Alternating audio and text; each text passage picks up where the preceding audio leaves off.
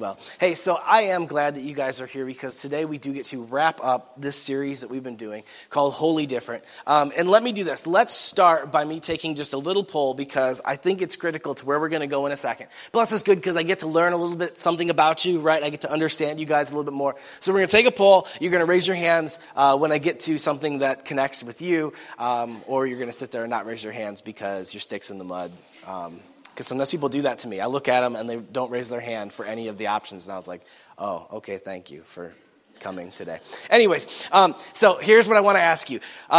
When you were disciplined as a kid, okay, so when your parents would discipline you as a child, okay, what did they do? And here's what I'm going to do. I'm just going to give a few options. Maybe yours doesn't fall into this, but if yours does fall into a few of these things, please raise your hand so I can see because it's going to be critical to where we are going. Now, of course, maybe some of you are like, I had terrible parents, they didn't discipline me, or I had terrible parents and they over-disciplined me. And I totally understand that there's bad feelings in regards to that, but here's just a couple of the ones right in between that I wanted to see. What was your take on it as far as your participation in it? When you were a kid and you were disciplined by your parents, how many of you were the kids who got the timeouts or the groundings? Okay, so a fair amount, right? Like you don't have privileges anymore, right? Time out, sit in the corner, or you can't do this anymore. Okay, that's cool. How many of you were the kids that what your parents did for discipline is they gave you the I'm very disappointed speech? Yeah? I'm very disappointed in you, right? That was me. My mom was terrific at it. I was kind of a softie when I was a kid. My mom would just sit down and be like, Cameron, I'm so disappointed. And she would just wreck me with that. But or how about this one? Let's just see. How many of you just straight up old-fashioned spankings? Okay. Wow. Lots of hands of spankings. That's interesting. Okay. Now that's intriguing. That means either we have an interesting group or maybe just some old-fashioned parenting. Who knows as far as that. But okay, all that being said, here's the reason why I wanted to see that, okay? In a second, I am going to read a verse that talks about God's discipline in our life. And depending on what your background is in regards to discipline, you might read that a little bit differently. You might hear that a little differently. I didn't know that we had so many people who got their butts whooped when they were kids. You might read this and be like, this sounds scary to invite God's discipline. That was whooping when I was a kid, right?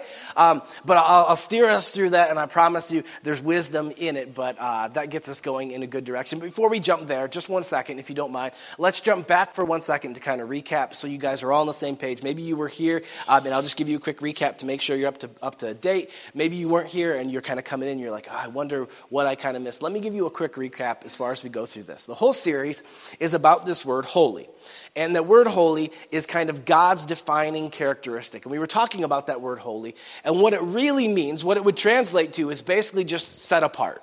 Set apart. And that is kind of surprising because that word doesn't, like set apart, that doesn't seem that holy, does it? You're like, well, that doesn't seem that amazing. But it makes sense because the whole idea is that kind of everything else is here and God is above and beyond it, that it doesn't affect him, that he is set apart from it. It's kind of what makes him who he is as God. It's his characteristic, the most common thing he's called in Scripture. Now that's interesting, but then God goes one step further and he invites the people who are following him to be holy as he is holy. And we wonder, how could we be holy? I thought that would be a God characteristic. How could we be holy? Now, in the Old Covenant, Old Testament, thousands of years ago, in which when God first said this, when he invited people to be holy as he is holy, it was really, really clear. Because what God said is, I need you, my people, and it was literally the people of Israel. It was kind of this nation that he was leading out of Egypt. Some of you guys know that story, right? Led the people out of Egypt into the wilderness. And he basically said, I want you to be holy like I am holy. And to make it really clear, he gave them hundreds of rules. Hundreds of rules.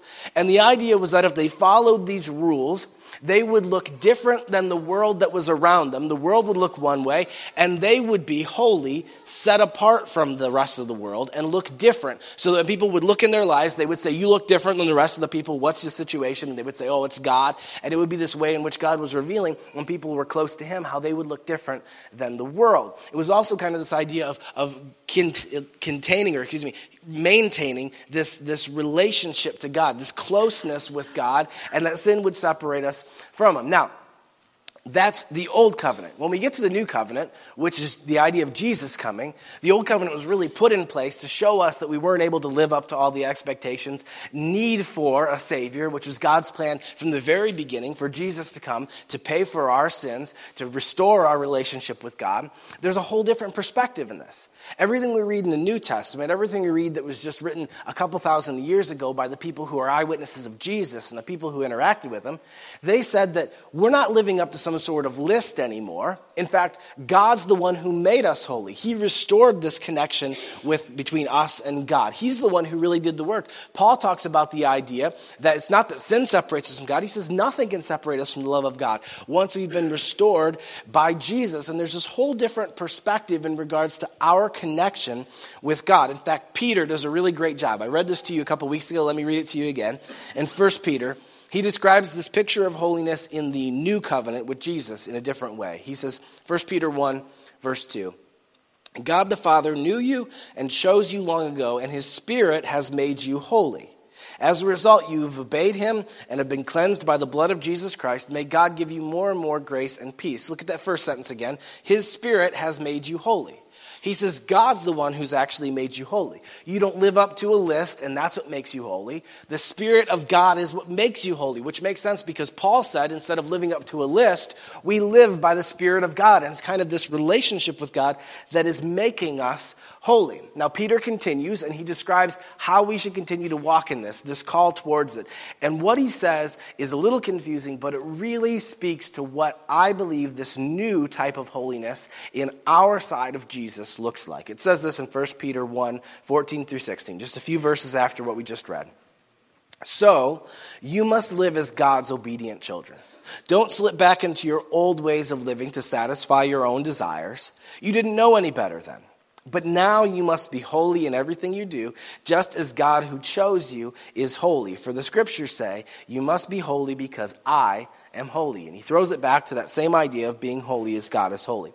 But he gives us clues that are so critical to holiness on this side of Jesus. He says it's not that you're living up to this list. It's not that you're following some sort of rules. He says God is like your father.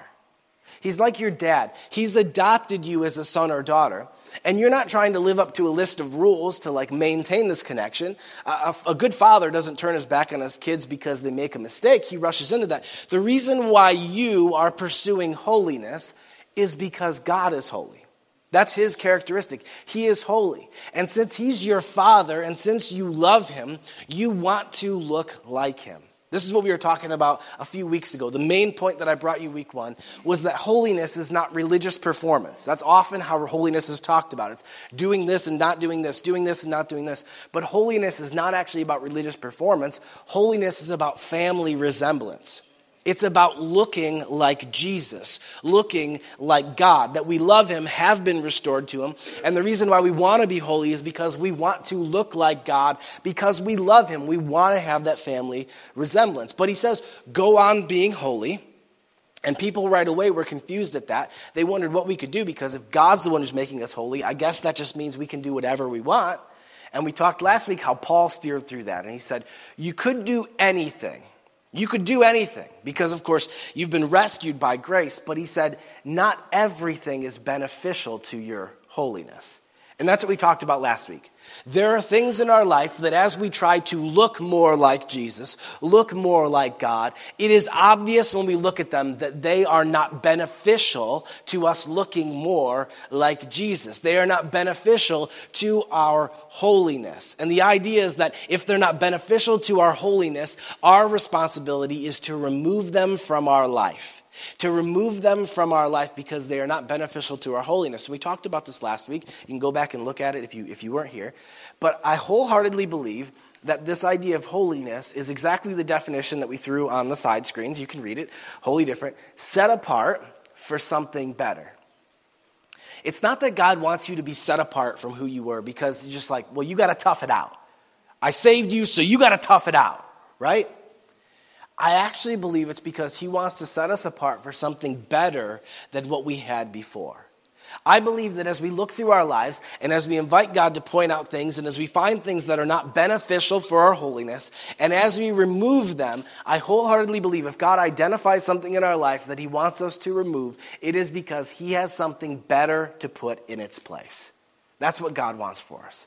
He wants to remove some of those things that don't make us look like Jesus, that lead us back to who we used to be, because this new holiness is actually less concerned with us looking different than the world around us. It's actually more concerned with us looking different than who we used to be.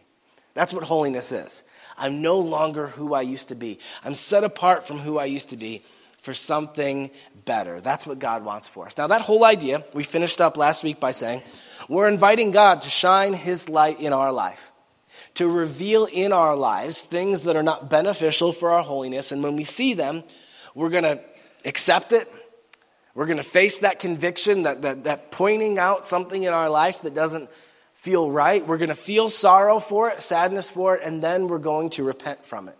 And repentance is a change of mind and a change of direction, that we would remove it from our lives. We would begin to walk in the other direction. And that whole idea leads us into this idea of God really being our Father. What I didn't maybe focus on last week with that is really what that is it's establishing that relationship with God that's so key to our holiness. It's realizing that we really are having a relationship with God like he really is our Father. That he's walking close to us, that as we're pursuing holiness, it's not about trying to honor some distant God that's way out there by following a list of rules. It's walking with this God who's like our Father. And like I said, you obviously might have an imperfect father who didn't do everything right. Of course, no matter how good your parents are, whenever they disciplined you, certainly there were times in which they disciplined you incorrectly because they are fallible people. But hopefully the reason why they were doing that is because they wanted the best for you. They wanted to steer you away from something that was bad for you, steer you towards something that was good for you. And I can promise you this, in just a second here, I'm going to read this verse, and it's going to talk about God's discipline. When we talk about God's discipline, it is always perfect. It is never incorrect. It is never brought about by anger. It is never brought about by sin like we might have faced when we were kids with our parents. Here's what it says. This is this walking into this relationship with God towards our holiness in that idea in Hebrews. Hebrews 12, 8 through 10, the writer says this. If God doesn't discipline you as he does all his children, it means that you are illegitimate and not really his children at all.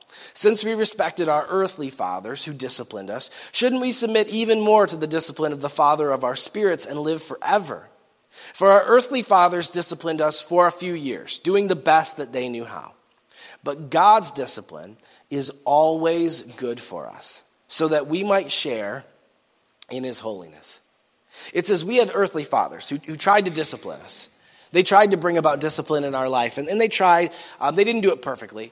But God's relationship with us and God's discipline in our life is going to be done perfectly. And the benefit of having God as our Father, where he's speaking into our life and he's bringing discipline, he's correcting us and he's leading us, is that it will lead towards holiness. It'll lead towards us looking more like God. In fact, that's one thing that we didn't really even cover.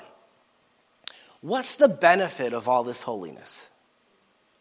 What's the benefit of inviting God's discipline into our life and allowing him to spotlight things and correct us and help steer our lives? What's the benefit of being holy? Well, I love, actually, the writer of Hebrews, just a few verses later, I think he gives us the key to really understanding what that is. Hebrews 12:14, it says this, work at living in peace with everyone and work at living a holy life. That's what we want to do, right? For those who are not holy will not see the Lord. Now, that's true. Those who are not holy will not see the Lord. But you know what that means? It means the opposite is also true. Those who are not holy will not see the Lord, but those who are holy, they will. See, I believe the benefit of holiness is as we become more holy, we see more of God. Not only that, which is amazing, we see more like God. See, as we become more holy, we see more of God. We are revealed more of who he is. We understand more of his character. We get closer to him, just like the idea of a relationship with a father, right? The idea that as we spend more time, as we kind of invite his discipline into our life, we see more of him. We know more about him. But not only that, we start to see things more like him. When we walk through our lives, when we look at situations, when we look at people, we start to see it with God's perspective because we've come close to God and we start to see things God's way. And that changes everything in our lives. This holiness is so beneficial because, like I said, we see more of God, we see more like God. So what's the biggest way that we could increase in this holiness? So we talked week 1, obviously the idea it's about family resemblance. It's not about just following some list. And week 2, we talked about the idea that there are things that are not beneficial. But as we have this relationship of discipline, how is it that we could really grow this holiness, right? If we're inviting God's discipline, what is he going to pinpoint? What is he going to look at? And I actually think that this is so critical because I think that this relationship with God and this discipline and looking more like Jesus, oftentimes it's always just boiled down to the knots, but it doesn't really make sense to me. Holiness is about looking more like God. And we talked about week 1 about the idea of family resemblance, of reminding people of God. But has anybody ever really stopped you and told you remind them of your father, of your mother, because you don't do something? Usually it's because you do something, isn't it? It's how you do something. We're talking about family resemblance, but so often holiness is always just brought down to the idea of what you don't do. And I think that's a mistake. Let me say it this way. Holiness is more than just not doing what Jesus wouldn't do. That's what oftentimes it seems like holiness is talked about, right? Like, don't do what Jesus wouldn't do. Don't do what God wouldn't do. That's holiness. But it's so much more than that because it's about family resemblance. Holiness is isn't just not doing what Jesus wouldn't do. It's doing what Jesus would do. It's doing what Jesus would do. When we're talking about family resemblance, like I said, we look like our parents. It's like the things that stand out are the things that we do similar to what they do. And I think so often this is never talked about in the idea of holiness is, are we doing the things that Jesus would do? Now, as we start walking into that and we invite God's discipline into our lives, I think he's going to steer into one big area. Because if we want to look like Jesus, if we want to do the things that he does, there's one thing that kind of stands above everything else, that just shines above everything else. And I actually think that Paul did a great job. He's writing to this church that he planted in Thessalonica, and as he's writing to them, he kind of steers into this thing. And in this verse, it's so interesting because the first time we read it, I bet you any money we'll just blast right past it. You won't notice it. But as we look back at it a second time, you're going to see something that's critical to understanding where all this comes together. Here's what it says, 1 Thessalonians 3, 12 through 13.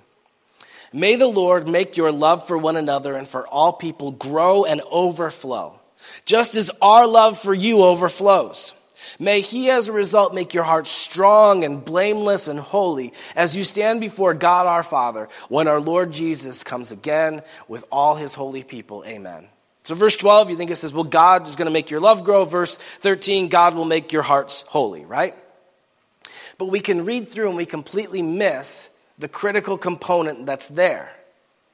You may have not noticed it. Verse 12 says, and may the Lord make your love for one another, for all people grow and overflow, just as our love for you overflows. But then verse 13 is what's critical. Here's how it starts. It says this, may he, as a result, make your heart strong, blameless, and holy. You see, it's not two separate sentences. It's not that God would increase our love and then that God would make us holy. He says that verse 13 comes because of verse 12. God will increase your love, and as a result, our hearts will become more holy. As a result, by that situation. You see, friends, amazingly enough, holiness is actually the result of love growing inside of us. We want to look more like God. The biggest thing that needs to happen in us is this growth of love. And love that's growing inside of us is what brings holiness into our life. It's the means by which it comes. Let me say it this way. I'll say it in a way that it literally rhymes, and I hope you never forget it, okay? You good? Are you guys with me? Are you looking? Okay, cool. Okay, here's what it is. Holiness flows, like naturally, right? It just flows where love grows. Holiness flows to where love grows. Holiness flows where love grows. Holiness flows where love grows. Holiness flows where love grows. Got it yet? Holiness flows where love grows. flows, grows. It's going to stick, hopefully, right? When people talk about holiness, and you have that concept of holiness, I want that to stick in your head. Well, holiness, that naturally flows to wherever love grows. Love and holiness are inextricably connected in God's word. Inextricably connected. They are together. They walk hand in hand in everything. In fact, in week 1, I gave you this verse in Ephesians 5:1. And I said, this is kind of what we're going to do as believers because we have this relationship with God. We want to look like him. And here's what we're going to do. And Ephesians 5:1 says this: imitate God, therefore, in everything you do because you're his dear children. That's kind of our call to holiness. But look at what verse 2 says. Live a life filled with love. Following the example of Christ, he loved us and offered himself as a sacrifice for us, a pleasing aroma to God. It says, go ahead and start imitating God. And the very first thing they say after that is if you're going to imitate God, you're going to have a life that's filled with love. Because that's what God is more than anything else. It's what we see in him over and over and over again. It walks hand in hand with his holiness. Your holiness isn't just about not doing the things that Jesus doesn't do. Your holiness is about doing the things that he does. And listen, I think that this is the biggest issue that we face. Let me say it this way instead, okay? I believe that the biggest barrier to your holiness is probably not a sin that is present in your life. Instead, it is love that is absent from it. Let me say that again. I believe that the biggest barrier to holiness in your life is probably actually not the presence of a sin inside of it. Something that you know doesn't look right. Something that is standing in the way. Something that Jesus wouldn't do. As much as that still is a barrier to your holiness, I actually think maybe a bigger barrier in your life is the absence of love. You don't have God's love yet. You don't have a measure of it. You haven't walked into it yet. I believe for so many of us, for us who have put our trust in Jesus, who said we believe in him, one of the biggest problems with our lives is we are lacking love. We're lacking love. We don't have it. Remember, God is holy, right? Set apart. Then he invites us to be holy as he is, set apart as well. But our definition of holiness isn't just set apart, it's set apart for something better. And here's what I believe. God is really calling us to something better when it comes to growing in this love. Something better when we would develop this love inside of us, that it will change us. It will make us different. If we are to become holy, which means that we want to do the things Jesus would do. And of course, the biggest thing we want to do then is grow the love that he has inside of us, that it will lead to something so much better. In fact, Paul said this in Philippians, and I think this steers us towards it. He says, I pray that your love will overflow more and more. There's that growing of love, right? And that you will keep on growing in knowledge and in understanding. For I want you to understand what really matters, so that you may live pure and blameless lives until the day of Christ's return. May you always be filled with the fruit of your salvation, the righteous character produced in your life by Jesus. That's holiness. Righteous character produced in our life by Jesus. For this will bring much glory and praise to God. Here's what I think he's saying. The idea that we would be set apart for something better if we become more holy. Love is going to grow in our hearts. And as love grows inside of us, as our connection with God grows, there's going to be this amazing thing that happens. Our concern for God, him being made famous, him being known as good, him being recognized as beautiful, our love for God and who he is will grow so much to a place that it will actually overwhelm our love for ourselves. And the reason why that is a good thing, the reason why that is a better thing, is because he says there are tons of people who chase after things that don't really matter. He says what this will do is it will give you an understanding of what really matters in this world. And what he's saying, though, is that means there are a lot of things in this world that don't really matter. But as we grow in love, as we increase in love for Jesus, it so overwhelms our love for ourselves, our own selfish desires, our need to satisfy all of us, those little things that we want to do, that it becomes more important. And all of a sudden, we stopped wasting our time on things that are not even important, that don't really matter. If we pursue holiness, we have to pursue a growth in love, God's love growing inside of us. And as God's love grows inside of us, it will push out selfishness, but it'll even go farther than that. It'll go farther than just loving God more than we love ourselves. Because we'll start to become more like Jesus. We'll see more of God and we'll see more like God. And our whole perspective of the world around us will begin to shift. And if holiness is about looking like Jesus, what happens is this love just begins to grow and overwhelm other areas of our life. In fact, I don't know that I can fully communicate what the love of Christ in us looks like, but I love what John, the disciple, tries to write in 1 John 4, 7 through 12, of explaining what this love in us does. Here's what he says. Dear friends, let us continue to love one another, for love comes from God. Anyone who loves is a child of God and knows God. But anyone who does not love does not know God, for God is love. God showed how much he loved us by sending his one and only Son into the world so that we might have eternal life through him. This is real love. Stop there for a second. That's critical. Because love is just a word, and a lot of people will try to hijack that word and tell you what it means. They don't get to define love. If you ever have somebody say, well, I think it's about love, and you say, what does love mean? And they say, well, I think, say, oh, so you're God. You get to define what love is? No, he says it's about love, but he says, let me be real clear. This is real love. Not what someone else tells you love is. What real love is not that we love God, but that God loved us and sent his Son as a sacrifice to take away our sins. That love is this sacrificial service, laying yourself down to serve others. Dear friends, since God loved us that much, we surely ought to love each other. Look at this.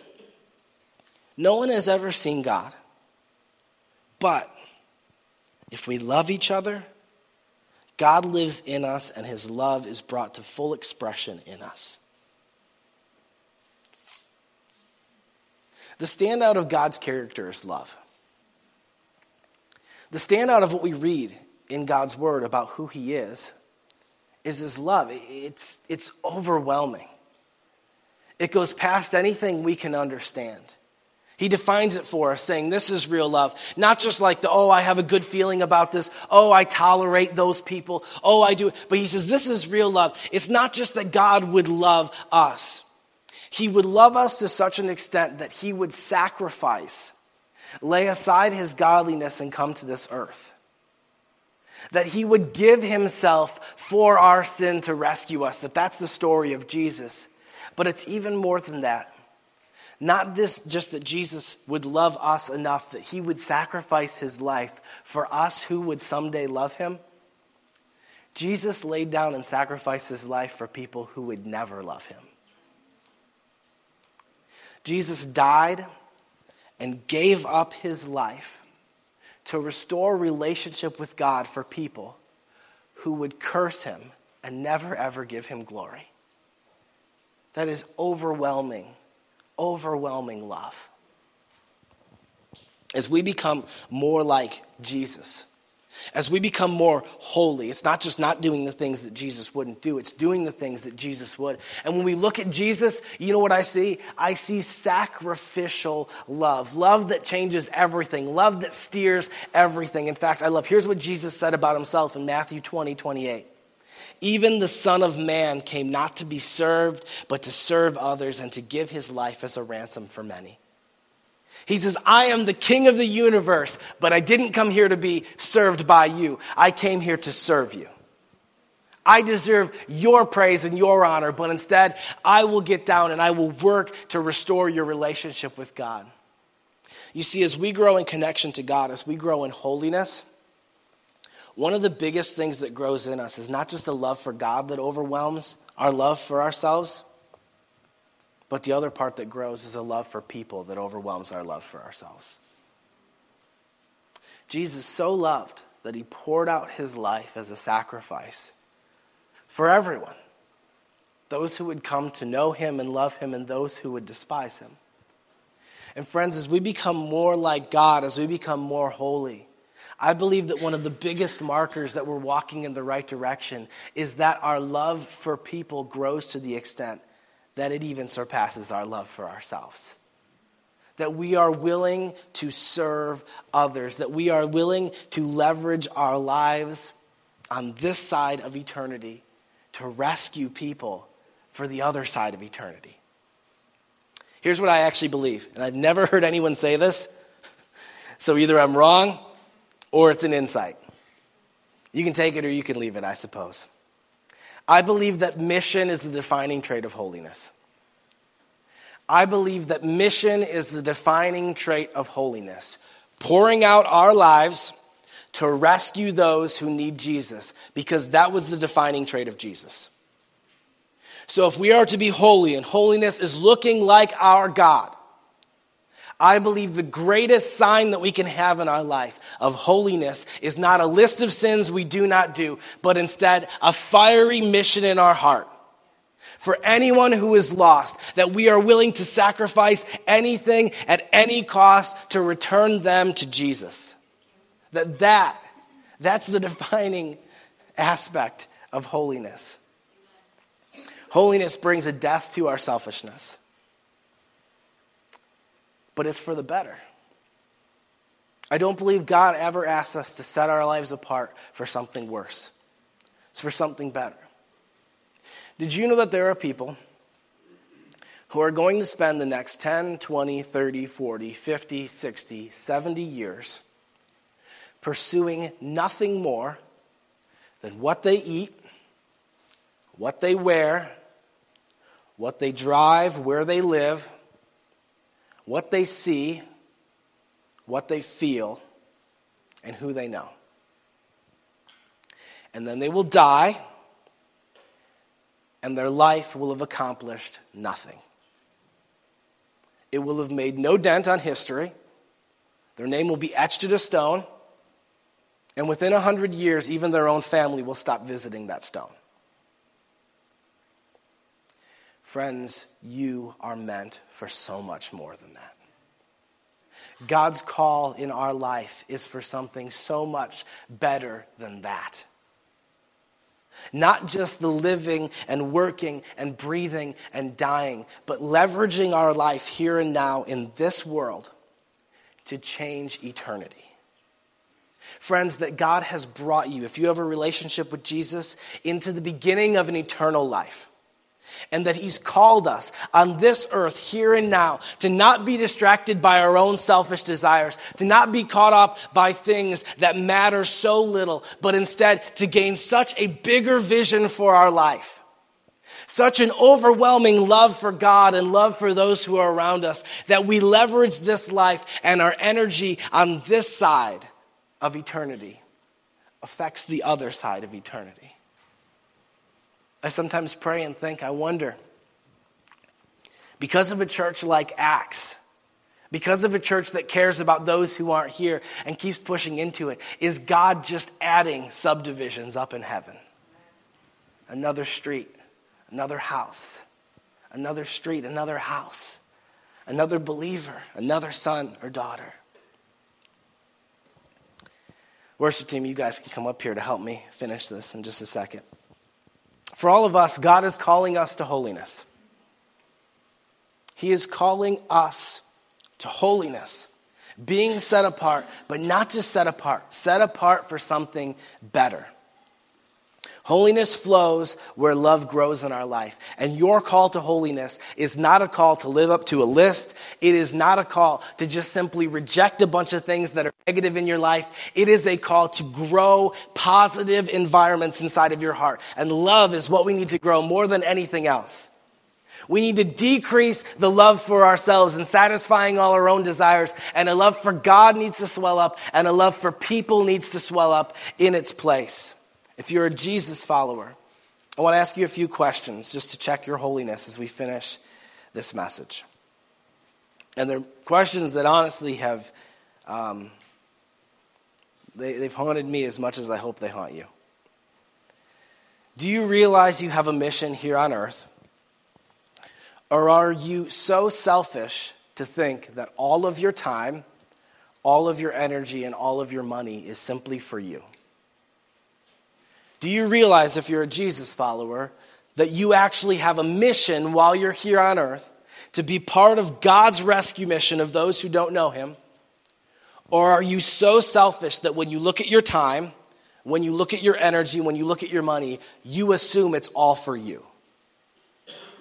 When we talk about groups, we say you should be part of groups so you can be connected to other people. Are you so selfish with your time that you think, I don't have time for that? You won't change your time so that you can pour into other people's lives and have relationships with them.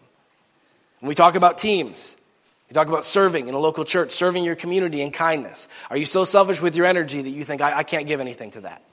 I don't really care. Someone else will have to go ahead and they'll have to help those kids. Someone else will have to go ahead and they'll have to help set up the church. Someone else will have to go ahead and welcome people. That's not me. Are you so selfish with your finances that when we talk about our mission as a church, you think, well, I hope someone else can fund it because it isn't me? That money has places it's got to go to satisfy my desires. Is your life making a difference in eternity? If you're a Jesus follower, the answer to that question is supposed to be yes. We're supposed to know, yes, I am leading people close to Jesus. I am leading them to fall in love with him.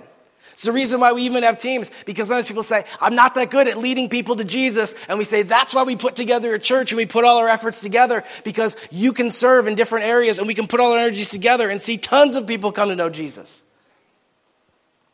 Does your life affect eternity? Does your life here and now affect eternity?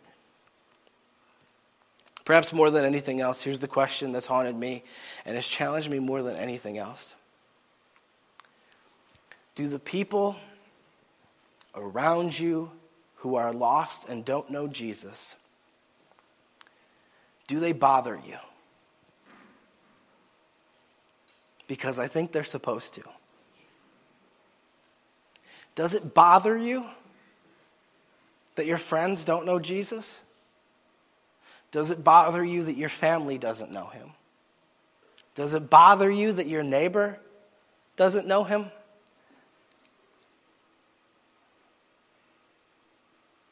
I wonder how cold maybe some of us have grown. Maybe how cold we've just started and we've never changed. But friends, I believe that we're supposed to have a holy agony in our heart for the world around us who doesn't know Jesus. I don't believe it's right for us to be able to walk as a Christian who's been rescued by Jesus in confidence and knowing that when I die, I'm going to heaven, and walk past people who don't know it and just think, well, but they can go to hell. I believe we're supposed to have a holy discontent in us. That when we look around, the world looks different because we see people who don't know Jesus and we think, whatever we need to do, whatever I can do, whatever we can do so that they know about Jesus. Friends, does it bother you? Or, as Paul said, are you busy wasting your life on what doesn't really matter? The choice is absolutely yours. You can waste your life on things here and now. And like I said, no one will remember you 100 years from now. You will have had no effect. Nothing will have changed. Your legacy will be a tombstone. Or holiness, love. And that someday, when you get to heaven, you will spend all of eternity celebrating what Jesus has done and what Jesus has done through you. What our lives, with Jesus' help, accomplished here and now on earth. What changed? What shifted? God has called you to holiness because he wants you set apart for something better. I want to pray for you, but would you do me a favor? Would you stand up as I pray for you? Bow your head, close your eyes. Because I want to pray that God would increase our love. But here's the deal. I know I can't teach a message that's good enough to make you increase in love.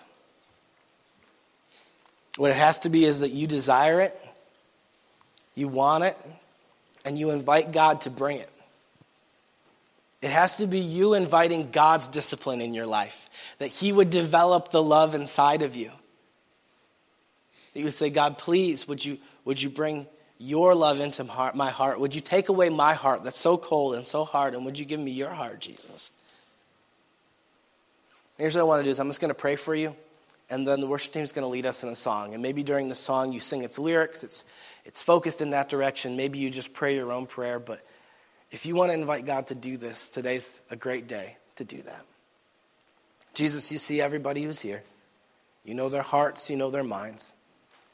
If there's anyone here today that doesn't have a connection with you, Jesus, they don't have a relationship with you, Jesus, and today for the first time ever, they've realized the reason why you came wasn't to start a religion, but is to restore relationship with God the Father. Right now I pray that as they feel that and as they want to put their trust in you, they would just whisper this prayer in their mind and their heart, that they would pray, Lord Jesus, I'm sorry for my sin. Thank you for dying in my place. Please become the king of my life. I trust you with my eternity. And as they pray that prayer in faith, not necessarily having everything figured out, I pray you would send your Holy Spirit to rush into their lives right now. That they would sense your presence and you would begin to walk with them and you would begin to guide them, and that you would bring your loving discipline into their life. For the rest of us who are believers already, God, for anyone whose heart has been led towards the understanding that they need to grow in love, I pray right now, God, that you would send your Holy Spirit to fall on them. I pray right now, God, that you would send your Holy Spirit. You promised your Spirit. And the reason why I believe you did is so there would be no barriers for the spread of your gospel. That we would know your presence inside of us. And that we would be able to spread the truth of who you are with confidence. Right now, God, for anyone who senses that and is longingly in their heart, they're praying, God, fill me with your love. Would you pour your Holy Spirit over top of them right now? Baptize them in the Holy Spirit. Flood them with your Holy Spirit, that they would know and sense your love.